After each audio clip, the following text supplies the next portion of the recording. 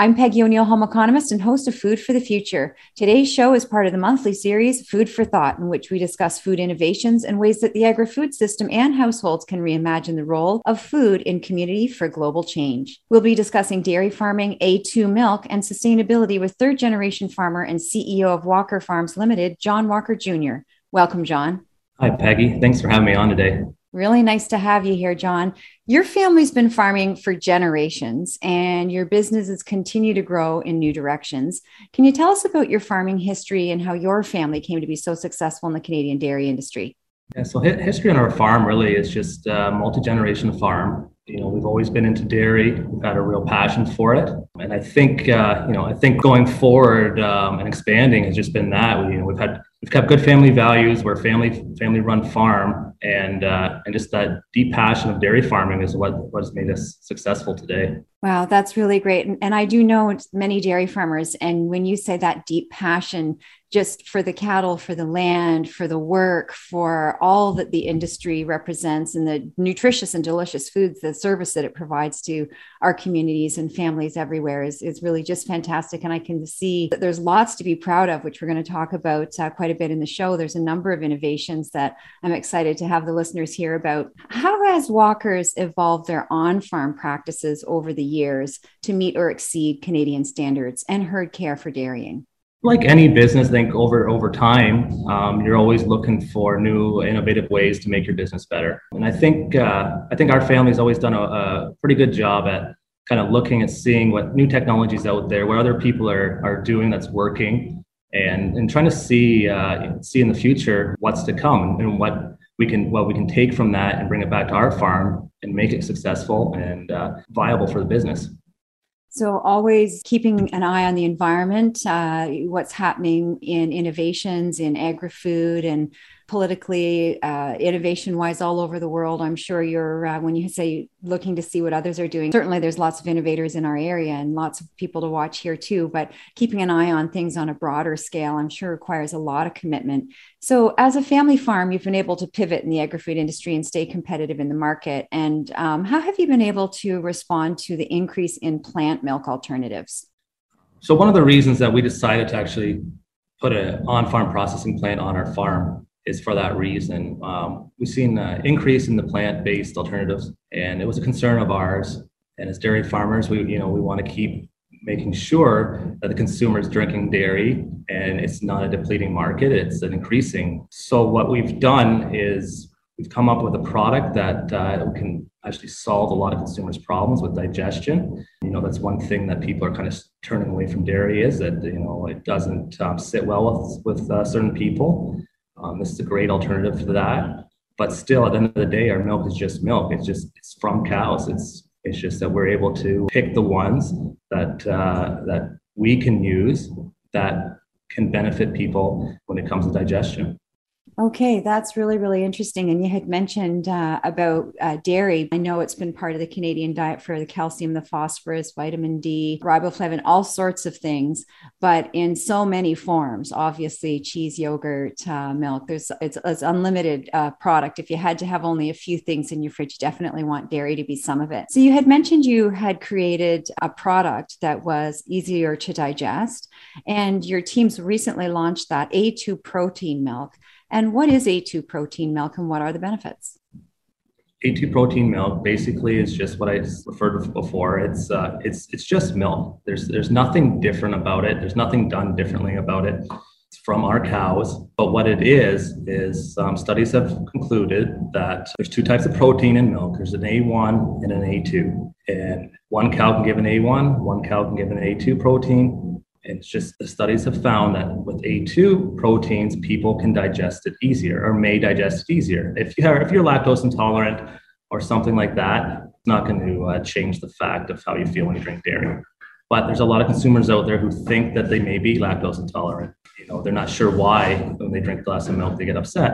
But we are starting to find out that could be right back to this protein. And by determining that all our milk is only based on that, we're having a lot of success and a lot of great feedback from consumers saying, "Hey, yeah, I tried it. I can drink milk again." Or my kids haven't been able to tolerate it, and hey, I have them back on it again. So it's not going to solve everyone's problems. But it definitely is for a large amount of consumers is making a difference. Sounds like it. And when did you launch the A2 protein milk, John? We launched our product last June, so it's coming up on a year before, fairly soon, I guess already.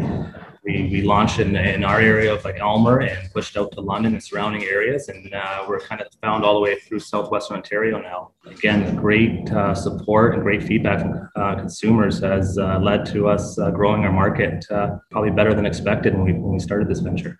That's great. Sounds like it's really expanding quickly, which is sort of the proof is in the pudding kind of thing. People seem to love it and want more of it, and you're expanding your market. Where can you find Walker's A2 protein milk?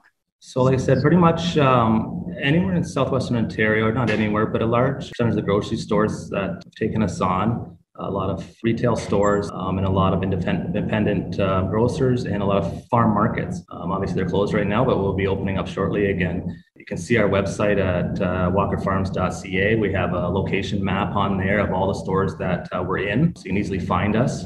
So really good tips. So walkerfarms.ca, and go there anyways, because it's a great site to learn about dairy and what's happening locally, and but also particularly for the A2 protein milk information. And one of the things I noticed when I was looking at your website before the show is that the milk is processed, packaged, and distributed in a distance of less than 150 meters. How do you achieve this? So yeah, so when we decided to do this, we said, we got to build a plant. Where do we put it? We thought, why not put it right on farm? It just makes sense. It's cutting out one step of the transportation loop, cutting down on emissions, cutting down on carbon footprint. So we can literally milk our cows in the morning, pump that milk across to our plant, which is just underground, a pipeline underground, and process that. It's pretty neat to see that the milk can be in the cow that morning, and before noon we can have it in a bottle ready for a consumer. Wow, that's farm fresh. Fantastic. And so Walker Farms Limited is clearly committed to local food systems and to building our community. In addition to the new milk processing facility you just mentioned, how does your dairy bar help achieve these aims? Yeah, so our local dairy bar in town here, it's a great spot for us to showcase our products, any new products we may have coming up. We can showcase that in our dairy bar. Also, with our dairy bar, it's been great for our community. We filled a need for a nice ice cream parlor. It's a great place to bring your family and friends out. With all the restrictions and COVID going on the last few years, it's kind of a must-needed thing in our community, and it's been a great success. Sounds like it. Yeah, so the dairy bar has been open 12 months a year. We open 7 days a week. We offer a line of all local products, really, from bread, eggs, milk, honey, butter. Then obviously we have our ice creams and coffee and a bunch of other, morning stuff. Sounds good. And where is the dairy bar? It's located just on the east side of Elmer, right in the town of Elmer on Highway 3. Okay, really nice drive out that way. You could go and hit the dairy bar and fuel up, and then carry on and see all the sites that they're out to see in Aylmer. There's a lot of beautiful trails, I know for sure.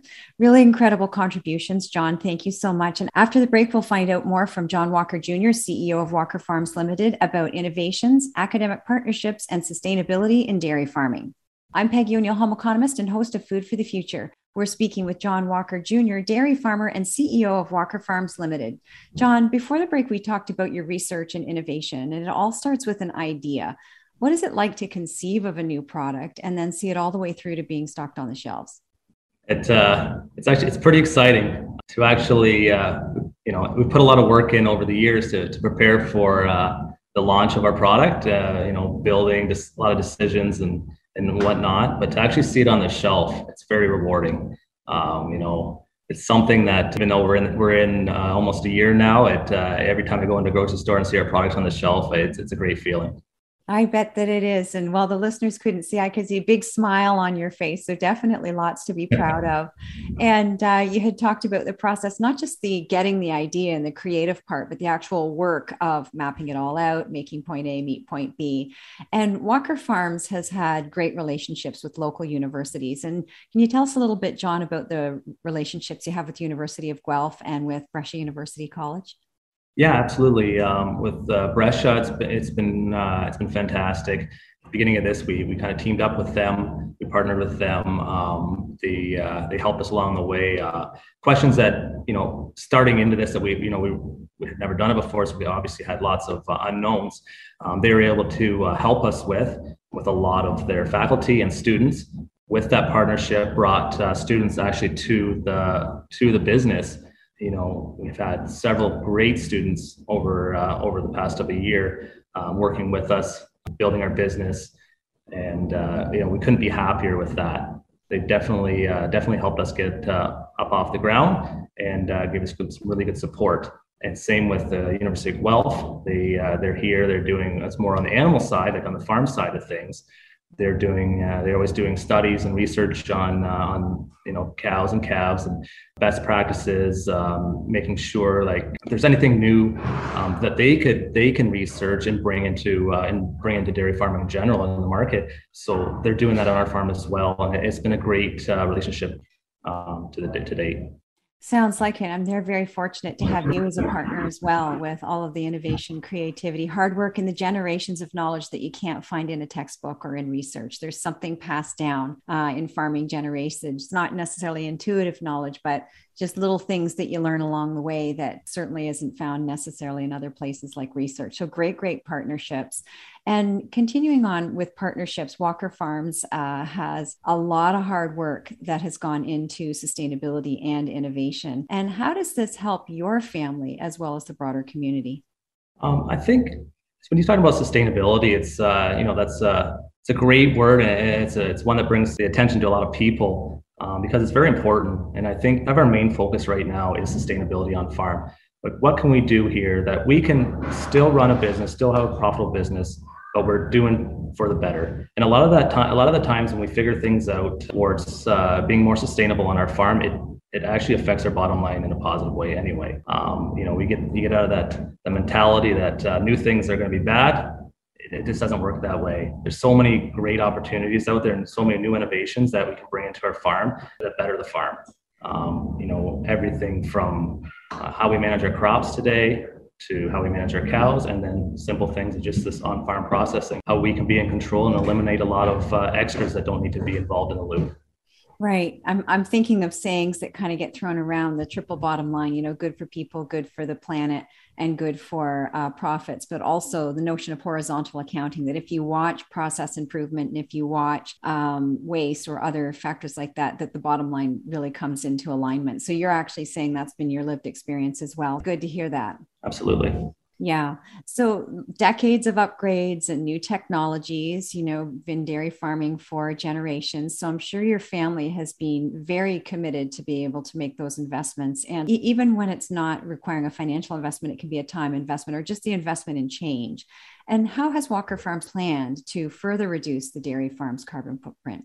Things that we're doing right now is really focusing on our cropping side is one.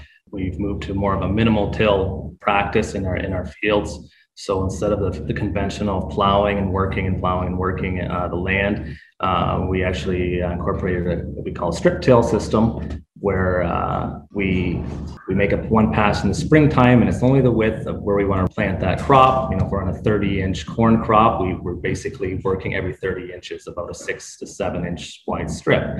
We're eliminating disturbing all the soil in the center of it. And then with that same machine, we're able to place our fertilizers right where that plant will need it. So we're not over fertilizing our crop acres, and we're not spreading fertilizer on top of the ground that could potentially run off. So it's great for the environment for runoff. It's great for us for utilizing expensive fertilizers that we're not getting waste. And we've been doing that for probably 3-4 years now anyway. And we've seen a huge improvement in our soil structure. So that's one great thing that we brought into the crop side that we're benefiting from. And then there's another project we're working on right now. Hasn't started yet, but we see it probably in a year's time or so, as we are putting in a biodigester. We're going to convert, capture the methane off our manure and turn that into renewable natural gas that can be pumped back into the grid. And be used in businesses, households, wherever, to heat their homes. So that's a really exciting project that will, again, eliminate our carbon footprint and help the business all at the same time. So that these are examples of when you really look out there, there's good opportunities for both, for the environment, for the business, and for our community. Wow. And really research based, really well thought out. And you had talked about your tilling method, how you've been able to observe it and see the actual change, which I think is really, really helpful and positive news. And it's really, I'm struck by the amount of science and observation and perception that's going into every single decision. And so all of that and delicious dairy products right close to the city here. It's fantastic. John, I could talk to you all day. We're out of time. I'm wondering, do you have any final thoughts to offer our listeners about multi-generational farming, dairy innovations, or Walker Farms Limited?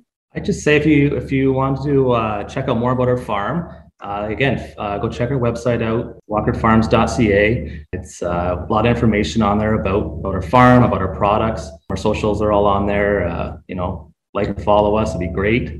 But I'm really pleased to be on here today, Peggy, and I'm so happy that you guys decided to have an interview with us. And thanks again.